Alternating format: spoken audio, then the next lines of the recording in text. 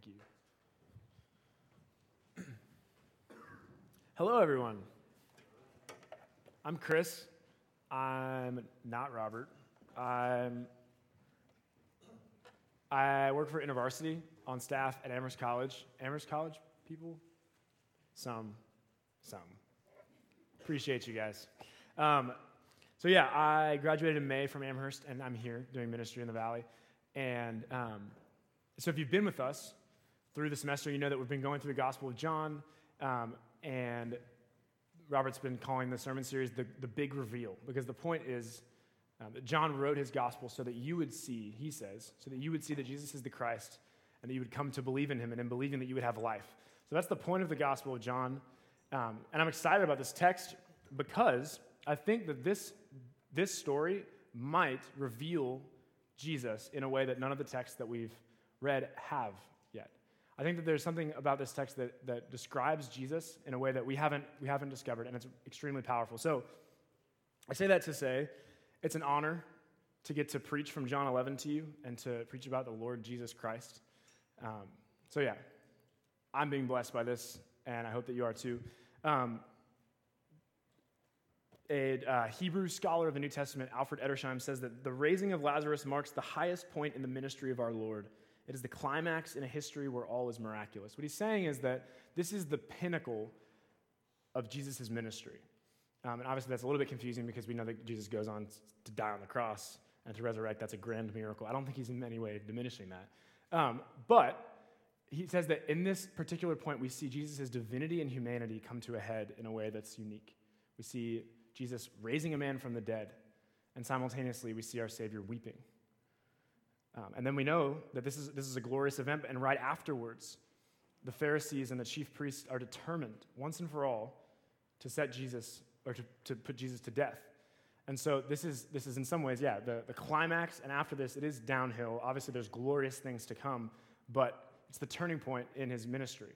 And also in this passage, Jesus calls himself the resurrection and the life. Huge claims to say, I am the life. Wild. So my point is that we get a clear picture here of who Jesus is and what he came to do. And so if you were looking for a title for this sermon, and I think I'm in charge of providing that for you, it would be something like 3 Steps to New Life According to John, or Jesus. I don't know. You can pick. But the point is that this story, I think, in very key ways, mirrors the story of every Christian. It's an illustration of what it means to find new life in Christ, to have an encounter with God that's transformative and brings new life. And so if you're a Christian, you claim that that's happened to you. That has happened to you. And so this story is a mirror or an illustration of what it looks like to come to Jesus and to find new life in him. So if you're not a Christian and you're here today and you're investigating, but you haven't had an experience of new life in Jesus, this is a really instructive story for you to see what it is that Christians have had happen to them. This is what makes Christians different. This is what would make you a Christian. This is what it means to find life in Christ. So, if you're not a Christian, I think there's my challenge to you, my encouragement to you is to pay close attention to what happens in this story, because this is what your Christian friends are saying has happened to them. And if you are a Christian, the challenge and the encouragement is that you would try to see yourself in this story. In what ways is this a story not just about Lazarus, but about you? And I know that you'll find yourself in the text. So before I begin, let me remind us what the prophet Isaiah says of the scripture. He says that the grass withers and the flowers fade, but the word of the Lord stands forever. So as we approach this text, let's do it with reverence, recognizing that this is God's word and this actually stands forever. The grass will wither, and actually the earth will die, but the word of the Lord will stand forever. And so we would be wise to pay attention. We can base our life on this. We can trust this to be true. And let me pray for us again before we jump in. God, I recognize that I need you. And Lord, Father, I just ask that you would send your Spirit in Jesus' name to glorify your Son. Father, we want to see Jesus accurately so that we can praise him adequately. And we need your help for that. So we ask your help in Jesus' name. Amen. So I realize it's a lot of verses, 44 verses. Thank you, Jay, for reading all that. Well done. That's a bear of a selection. So let me summarize it for you quickly, or try. So Jesus is not in Bethany. He's hanging out with his buds. And Lazarus, Mary, and Martha are in Bethany. These are people that Jesus loves. Scripture tells us that in verse 5. And Lazarus gets really sick. So Mary and Martha, his sisters, send a messenger to Jesus and say, hey, Jesus, Lazarus, the guy you love, is dying, or he's very ill. And Jesus gives a confusing reply. He's like, oh, the sickness doesn't lead to death. It's for the glory of God so that his son might be glorified. And the messenger must have just been like, okay, and they turned around and went back to Bethany with not much to say to the sisters. Like, I don't know if he's coming. I don't know if he healed him. I'm not sure. But then Jesus waits 2 days. See in verse 5, it says, Jesus loved Martha and her sister and Lazarus. Verse 6, so when he heard that Lazarus was ill, he stayed 2 days longer. He delays because he loves them. We'll dig into that a little bit. That's weird. And then he does make his way. When he gets there, Lazarus has already been dead 4 days.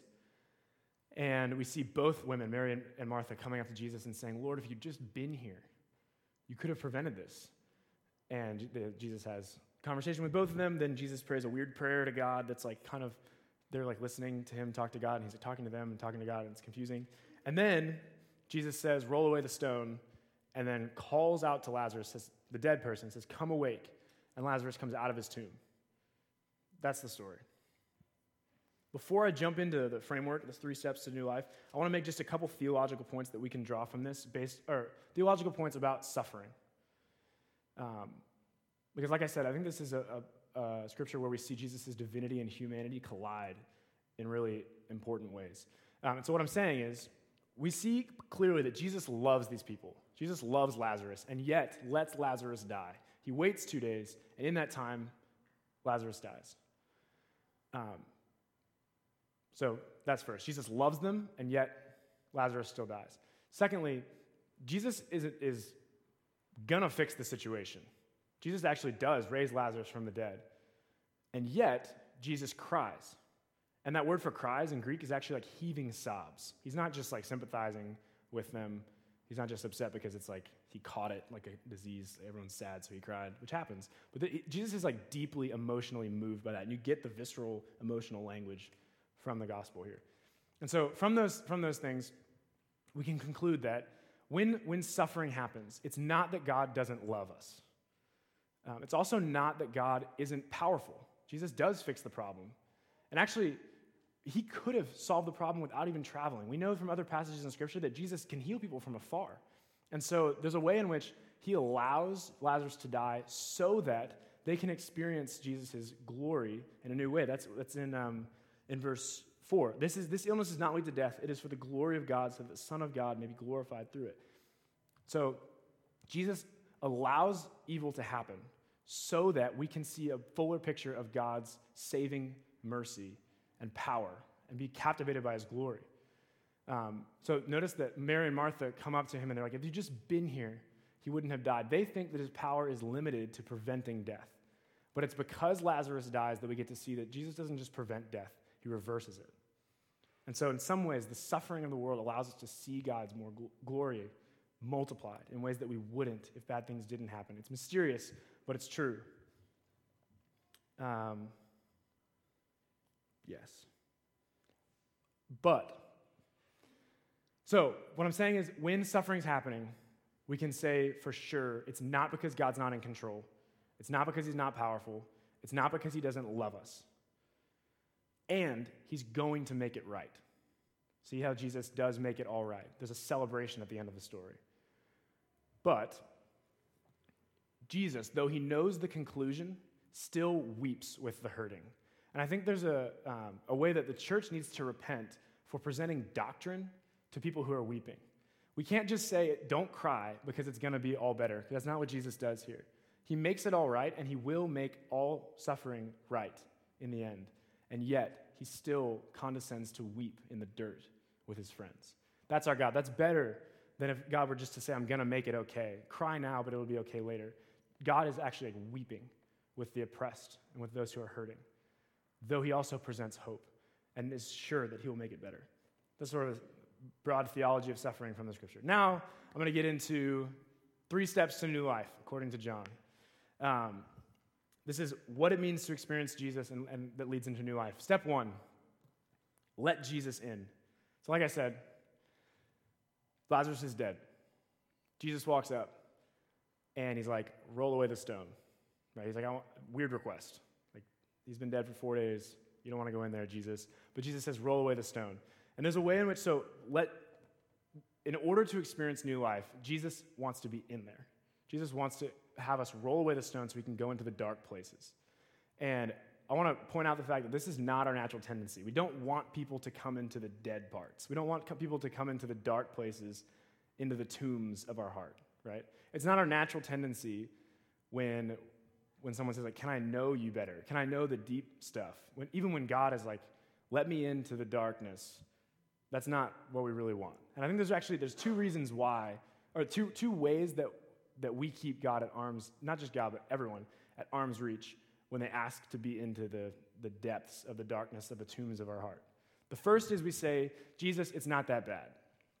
That's not obvious in the scripture, but it is there. If you see, remember they sent help from Jesus. They said, like, Jesus, your friend's sick. Are you going to come?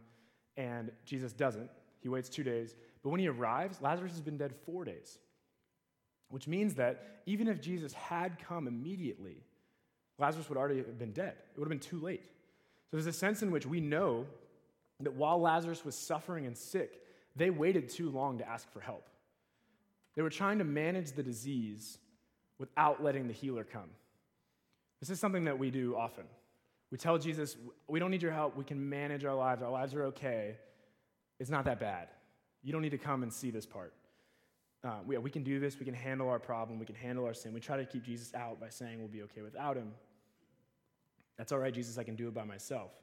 But if you and I are honest, we know that we're really actually struggling and fighting to present a pretty face to the world. That each of us is actually deeply harboring things that are not okay, but trying to present the world it's not that bad. And that's a way that we keep others at arm's reach, by just giving like a little pretty face so that the world can think, oh, they're not that bad. But there's some problematic implications of this. Lazarus dies, which means that as they were trying to manage the problem, as they were trying to deal with the death, they were gravely underestimating the problem. So when we just try to morally manage our sin and present a pretty face to the world, we're actually gravely misunderstanding the sickness that's dwelling within us. We're gravely misunderstanding our sickness, and we're also living in denial. The Bible is very clear that without God, we're dead. You and I aren't just suffering from moral ineptitude. We're actually dead. In Ephesians 2, it says, you were dead in your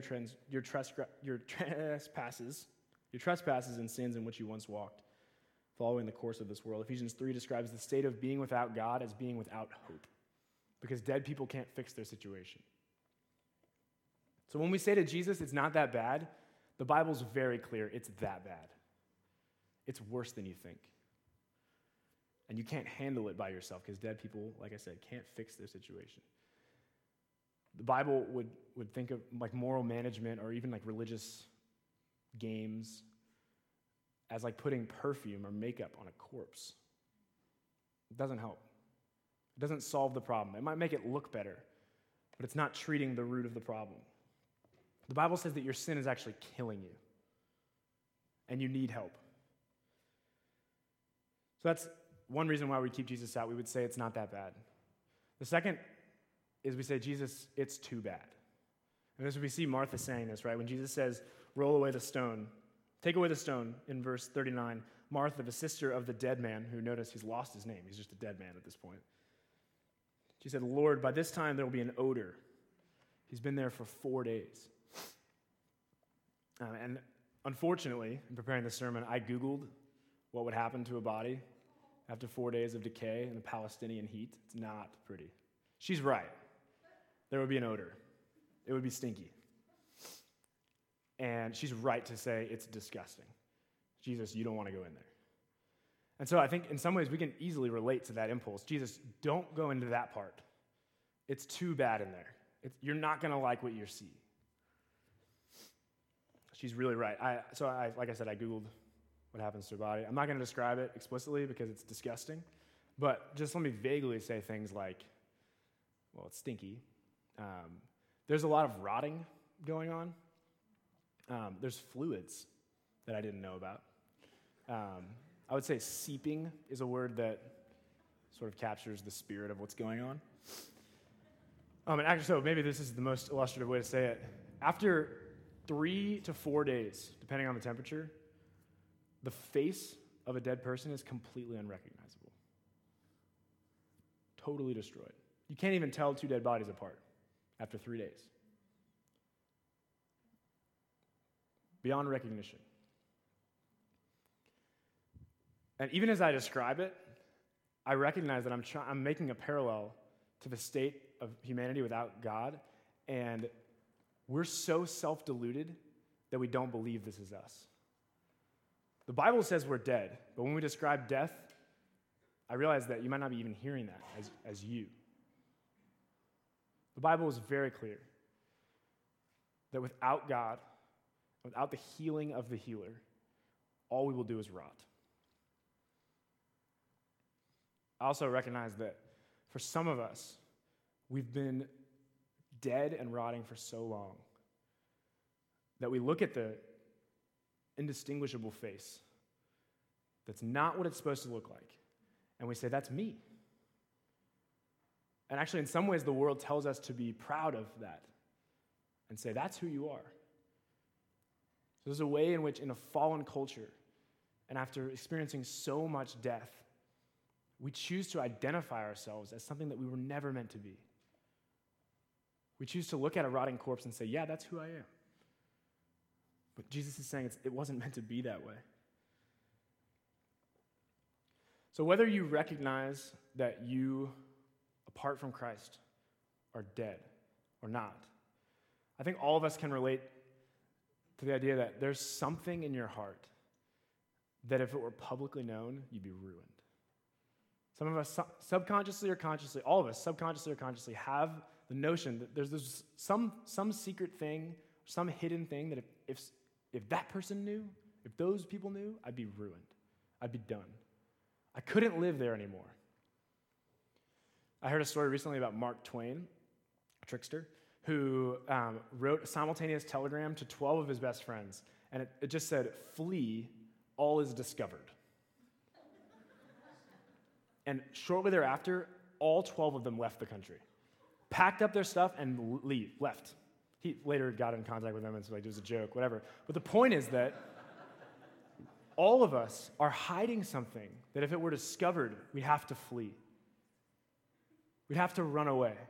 It would be unacceptable in our society to admit that thing. Jesus is asking, roll away the stone into that place. I want to go into that part of the death, where it stinks, where it reeks of death. And the truth that the Bible says is that unless we let Jesus in, we're never going to experience new life, because all dead things do is rot. But he's the Lord of life. Scripture says that he says, I am the life. So without him, we'll only fester and rot. But if we let Jesus in, we can experience healing no matter how far gone we are. In 1 John 1, 5 through 10, John says, again, this is the message we've heard from him and proclaimed to you, that God is light, and in him there is no darkness at all. If we say we have fellowship with him while we walk in the darkness, like hiding our sin, we lie and do not practice the truth. But if we walk in the light as he is in the light, we have fellowship with one another, and the blood of Jesus, his son, cleanses us from all sin. If we confess our sins, he's faithful and just to forgive our sins and to cleanse us from all unrighteousness. So why do we let Jesus in? Because he has something to say about our death. Jesus offers forgiveness for sin and to sinners so that you and I can experience new life no matter how dead we've been. Listen in verse 43, what Jesus says, Lazarus, come out. Speaking to a corpse. Come out of the tomb, giving a commandment to a dead thing. In verse 44, the man who had died, again, no name, unrecognizable. The man who had died came out. So step 1, let Jesus in. And step 2, follow Jesus out. Because when the voice of God speaks into the darkness, you have to follow Jesus out of the tomb. Perhaps today, even, Jesus is calling you out of your tomb.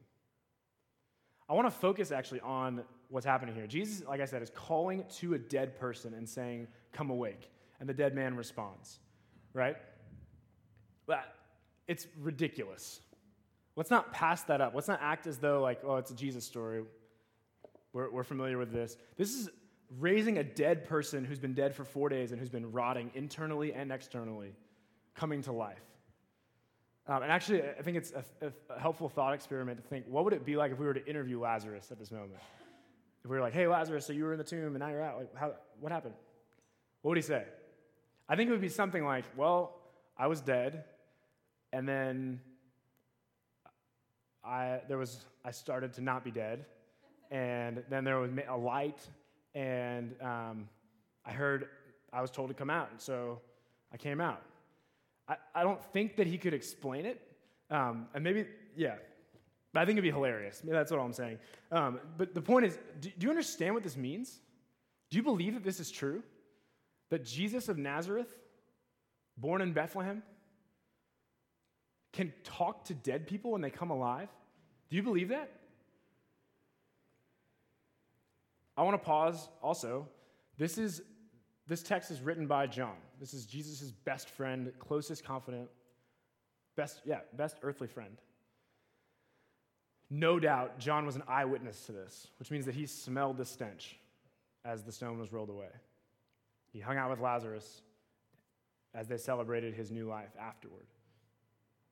Not only that, John went to his death defending this truth. And he says he wrote this down so that you would know who Jesus is.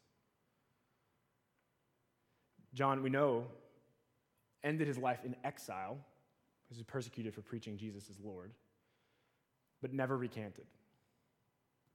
More than that, Cindy already told us that as a result of this, when Jesus comes into Jerusalem on Palm Sunday, there's crowds of worshipers saying, "God saves, Hosanna." They recognize that Jesus is authoritative because they've heard the story that Lazarus was dead and was made alive by the word of Jesus. And so you have to realistically ask yourself, do you believe that this story is true? And if you want to say no, you have to realistically, really deal with the fact that John was there, John said it was true, and John and his friends died defending this truth. And actually, that history was changed because of the movement of people who believed in Jesus. And so I think we can get sort of like sanitized from this as people who are living 2,000 years later.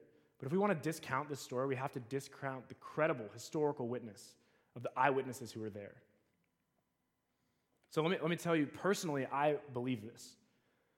I believe that Jesus spoke into a tomb and that the dead man came out.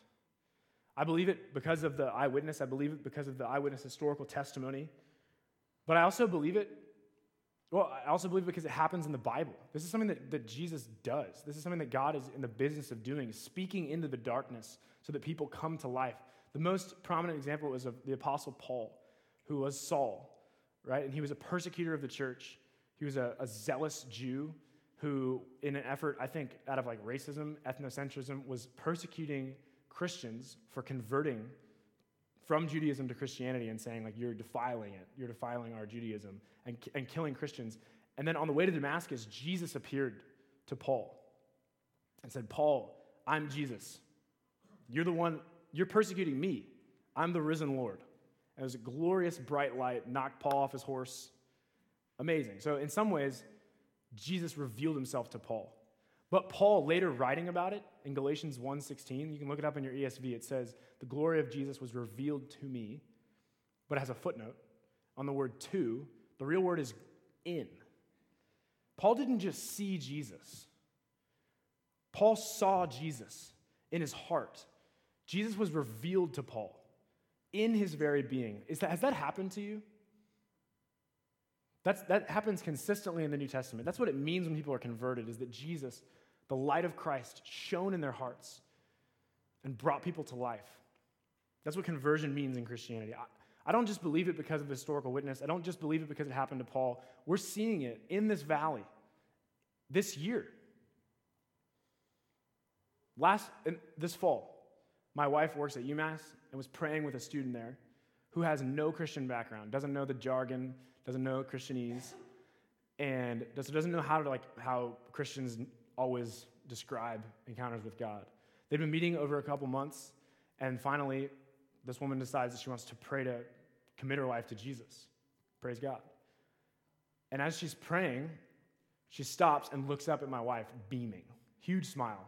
So Katie's like, what's going on? And again, she doesn't have any context for how to describe this.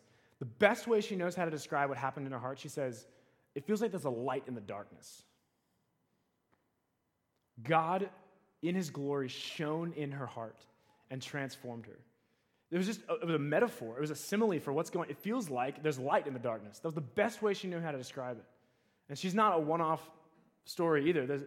Last fall also, a student from Amherst, a man, was at one of our Black Campus Ministry worship nights. They're amazing, by the way. If you're looking for, particularly for people who have grown up in the white American church, come to our BCM worship nights. They're awesome. They'll be challenging and fruitful for you. That's what this kid did. He'd grown up in the white Christian tradition, went to a Black Campus Ministry worship night, and committed his life to Jesus. And when I interviewed him afterwards, like I would have wanted to do with Lazarus, this guy said, I was like, what happened? And he said, I don't know. It was so powerful. I knew that I would never be the same. And he gave his life to Jesus on the spot because God radically awoken him to new life. One more story. Sorry. I like these. One of our student leaders has been discipling a woman. This is only a couple weeks ago. He's been discipling a woman over a couple months, and they've been going through doctrine. And she's been learning who God is, who Jesus is, about the Trinity, learning theology. And finally, they get to one of their lessons, and it says, do you want to commit your life to Jesus for the first time? Do you want to recommit your life to Jesus? And this woman enthusiastically points to the first one and says, that's me. Because something happened between the learning about theology and through the discussions, God revealed himself to this woman. And so it wasn't just head knowledge anymore. She said, I want that. I want to serve that God with my life. I want to give my life to Jesus. See, there's a work of Christ in awakening dead people to life. And we're seeing it all over the place. So that's why I believe this story. And actually, there's a sense in which if you're a Christian and that's not your story, you got to think seriously about what it means when you say that Jesus saves you. Or Jesus has saved you, because that's how the scripture defines salvation, is moving from death to life. Because Christianity is not a set of rules that make bad people good. It's about the Lord of life calling dead people to live. So if that's not your story, you need to think seriously about what you mean when you say that Jesus has saved you. Jesus is, even today, calling into graves and saying, come out, come awake. So I wonder if the Lord is speaking to you. Even right now, Jesus could shine the light and the glory of Christ into your heart to bring life. Has that happened to you? If it has happened to you, you need to leave your grave and walk in the light. This is what the Bible calls repentance. Leaving the death and coming out to follow Jesus. Leaving the darkness and the stench and coming out to walk in new life and freedom with Jesus. So step 1 to new life, let Jesus in. Step 2, follow Jesus out. And step 3, receive our help. Look in verse 44 again. It says, the man who had died came out, his hands and feet bound with linen strips, and his face wrapped in a cloth. And Jesus said to them, unbind him and let him go.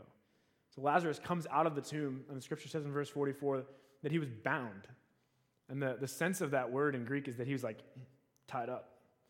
So instead of this like glorious prancing out of the grave thing, Lazarus probably did something like one of these. And he's got like a wrapped face. He can't see, definitely can't eat, can't move. So actually, we can note that it's possible to experience a revival in your heart and still be bound. For some of you, this is your situation. This has been my situation at times too. You've experienced new life in Christ. Christ has spoken into your heart and brought you to life, but still the old ways and the death still tie you up. Notice that if you're a Christian, this is not what Christian life is meant to look like. In fact, throughout the Bible, specifically you can look at Ezekiel 37, Ephesians 6, Hebrews 12, they describe Christians as like warriors, soldiers. Ephesians 6 is like fighting. Hebrews 12 is what's run. And all these things require freedom of your limbs. You can't fight like this. And so the point is that Jesus didn't call you to life just so you could be a mummy. You're meant to take off the grave clothes. And so I think the best illustration, you guys seen Night at the Museum? Is that still relevant? Yeah? Okay. So for those of you who haven't seen it, it's a museum. There's this magical tablet, which they never really explain, I don't think. But there's this magical tablet that's in the museum, and it makes it so that everything in the museum comes to life at night. So there's like Teddy Roosevelt, elephants, a lot of other stuff. You should watch the movie. But there's one guy who I always feel sorry for, who is a mummy. And he comes to life, but he's still mummified. And then not only that, he's still in his coffin. All he does for the first couple nights is just shake and scream. I always feel like kind of claustrophobic about that. That is not what Christianity is meant to be. You who have come to life need to follow Jesus out and receive our help. When I say receive our help, I mean that Jesus commands the community to take off the grave clothes for Lazarus. He's tied up. He can't do it himself. He needs help. This is the point of Christian community, is that we could help each other unwrap the sin that's been entangling us. Listen to Hebrews 12, verse 1 and 2 says, "Let us also lay aside every weight and sin which clings so closely, and let us run with endurance the race that is set before us, looking to Jesus, the founder and perfecter of our faith." So like I said, this is the point of Christian community. This is why we're here, is to help you leave behind the grave and the stench of death. Rod Dreher, who wrote the Benedictine Option, sweet book about Christian discipline and kind of new monasticism, describes being in Christian community as being involved in, quote, the lifetime work of deepening repentance, continually removing the old ways, pulling off the stench of death. So this is saying in community, hey, I was dead earlier. Can you untie me? Can you help me? Because I can't reach. It's also saying, sorry that I smell like death. I was dead for 4 days, or for 12 years, or for 22 years, whatever it is. It's asking our friends to point out the blind spots where we're still snagged by sticky grave clothing and saying, if you see that, pull that off of me. I don't want that on me. So I think I would actually challenge you. One of the best and most horrible, terrific gifts that I've ever had is a friend who had free reign to point out all of my blind spots. So I'm a white man from the South and a Christian. And so there's a lot of privilege that comes with a lot of that. And I had a black female friend who experiences America very differently from me. And she can see my blind spots in ways that I can't. And so she to this day, and it's amazing and horrible, has free reign to point out the places where I'm speaking out of my blindness and hurting others. So she'll say like, oh, there's a little bit of death on your shoe. But the words you just said, that was death. That smelled like death to me. I would encourage you to find a friend and give them a hunting license, to find your sin and target it. It's been, like I said, it's horrible, but it's what God calls it. That's what it looks like to unwrap each other, to unbind each other, to help us run freely. So one way you can examine yourself and how you're doing about this is how comfortable are you talking about your sin? How comfortable are you when someone says, oh, you got a little death on your shoe?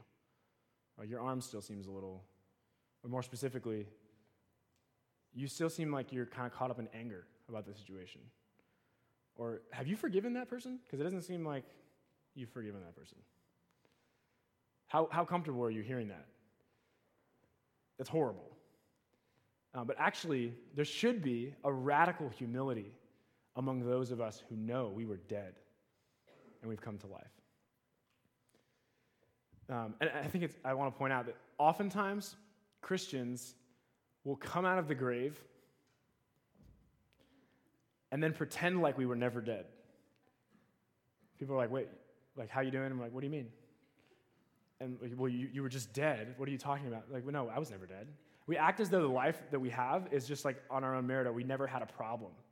And actually, that denigrates the work that Jesus has done in bringing you back to life. So when you act as though you have it all put together or deny the stench of death that still clings to you, you are minimizing the work that Jesus did in bringing you out of the grave. Now, we need to recognize that the reason we do that is because we want some of the glory for ourselves. But salvation is from the Lord. Yeah, the reality is we don't have to hide our sin anymore. And actually, it's a glorious and Christ-exalting thing to say, I was dead, and I've been made alive in Christ. That's why I smell bad. That's why I have this odor of death, is because I was dead. And I don't have it figured out, and I can't run that properly. But Christ has revived me. Christ has given me a new life. There's a band that I love because of my wife, so I'll give her credit before I commend them to you, because I'll cite my source. She introduced me to them. But the Grey Havens, they're amazing. The Grey Havens fans? Some like subtle nods. Check them out. There's a song that's called Shadows of the Dawn. In particular, I would point you to that song. And in it they say, the kingdom of the morning star, talking about Jesus, can pierce a stone and cold and stony heart. Let me start over. The kingdom of the morning star can pierce a cold and stony heart. Its grace went through me like a sword and came out like this song. Beautiful. That's a picture of grace and confession. When Jesus, in his grace, shines in the depths of your heart and renews you and brings life, you necessarily sing. You have to tell about it. I wonder, as a Christian, is that your song? Is that the song that you're singing? Or are you trying to act as though you were never dead?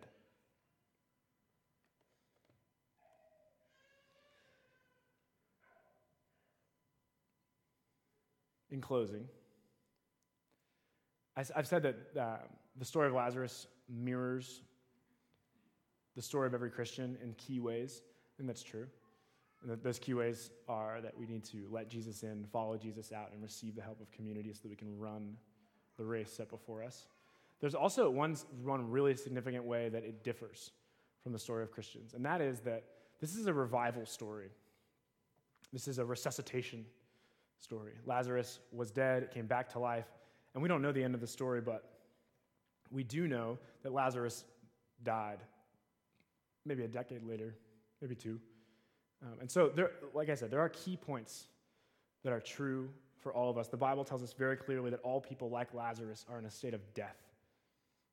And we need help from an external and powerful force to resurrect us.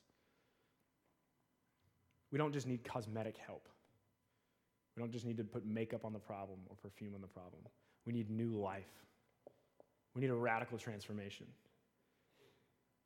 You don't need a bit of moral management or religion to sprinkle on your corpse. You need Jesus to speak into the depths of your sin and say, come awake. So in that way, it's a great picture.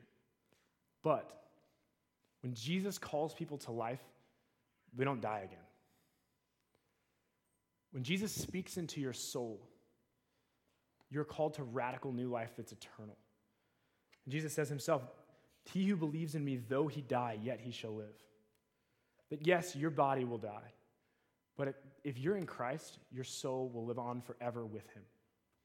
That's the truth that the Bible says very plainly throughout its scriptures. Jesus is not calling people to be revived, to die again, but to resurrected life that lasts forever. This is what Jesus offers to sinners. And in fact, that's actually far more glorious and magnificent than what he did to Lazarus. So the reason that we do communion is to remember that we were dead and were made alive.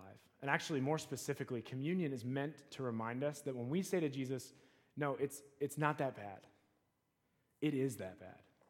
Think of the Garden of Gethsemane, right? Jesus, the divine Son of God, on his knees, sweating blood, weeping, saying, God, the Father, if there's any other way, save them in some other way.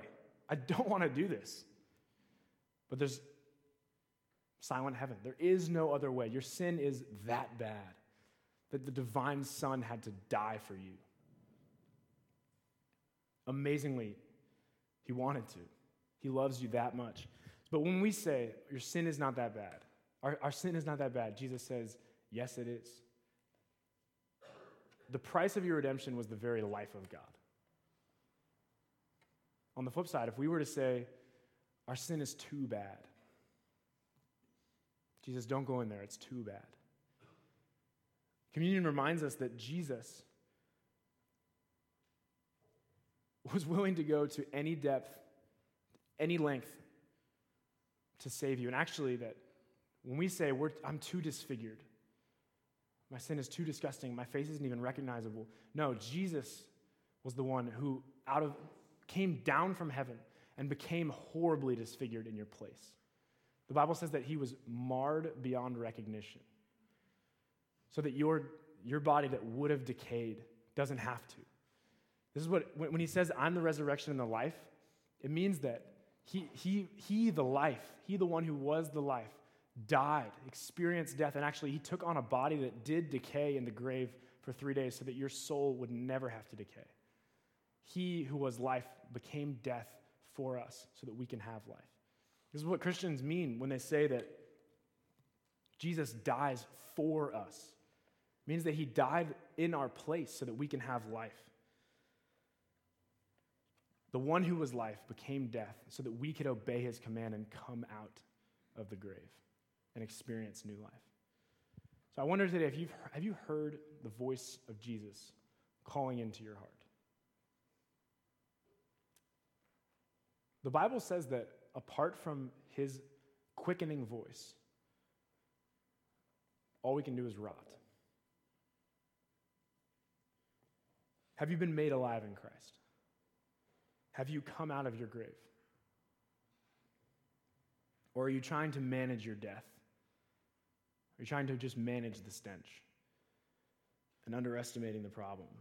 Or perhaps you've in some way become satisfied with the grave when real life is offered to you in Christ. The Bible is actually very clear that it says today is the day of salvation. Today, if you hear his voice, come out of your grave. And so I want to encourage you, if you are not a Christian, or even if you're a Christian but you're not sure that this is your story, and today you hear the voice of God speaking into the darkness of your heart, you should respond in faith and place your life in his hands. We're going to have a time to do that in just a second. But to the Christian, I want to ask, have you been honest with your sin before God and others? Have you let Jesus into the darkest place? Have you let your friends into the darkest place after being healed by Jesus? Will you let him in? Will you receive our help and be honest about the places where death is still clinging to you? To the Christian in the room, how are you running? Does your life look like a race, or are you still hindered by sin? And what sin is it particularly that's wrapping you up, that's binding you? So before we leave today, actually, I'm going to pray before we do communion. So first of all, if you're in Christ and you've experienced the voice of Jesus calling into your heart and bringing you to new life, if you've followed Jesus out of the grave, then communion is for you. To remember where you once were and remember the work that Jesus did in taking your place, dying for you so that you can have life. That's why we take communion. We're going to do that in a second. If you're not in Christ, we'd encourage you to stay in your seat and be praying. But this is for people who have experienced new life in Christ. And so in a minute, I'm going to pray for us. And I'm going to pray a prayer for those who have maybe heard Jesus' voice today in your heart. And if that's you, I would encourage you to pray along with me in your heart. The Bible says that if you confess with your mouth and believe in your heart that Jesus is Lord and that God raised him from the dead, you will be saved. And so perhaps today is the day of your salvation. I'm going to pray to that end. And then I'm also going to pray for Christians in the room who are feeling bound by sin. And if that's you, I would ask you to agree with me and pray along in your heart that God would help you, empower you to be removing the grave clothes in community, acknowledging that you were dead, but asking for grace to live unhinderedly. So let me pray for us, and then we'll do communion. First, I'll pray for those who might be hearing God's voice for the first time today. Lord, I recognize that you call people out of graves. I recognize that apart from you, I am dead, and that I actually am in desperate need of your voice. I'm in desperate need of the life that you offer. And Jesus, I trust you. Jesus, I want to live for you. So thank you for speaking into my heart. Thank you for calling me out of the grave. And please empower me to live for you by your Spirit, for your glory. Amen. And for the Christian, Lord, we recognize that though you've enlivened us, though at one time we did come out of the grave, yet we still long for the grave. We still long for death. There are parts of our hearts that actually like to be hindered. We like the smell of death in some ways. And God, I pray that you would send your Spirit into this place to be empowering us as a community to help each other take off the grave clothes, that you would cut the binds of sin that restrict us from running so that we could run for your glory. We ask that in Jesus' name. Amen.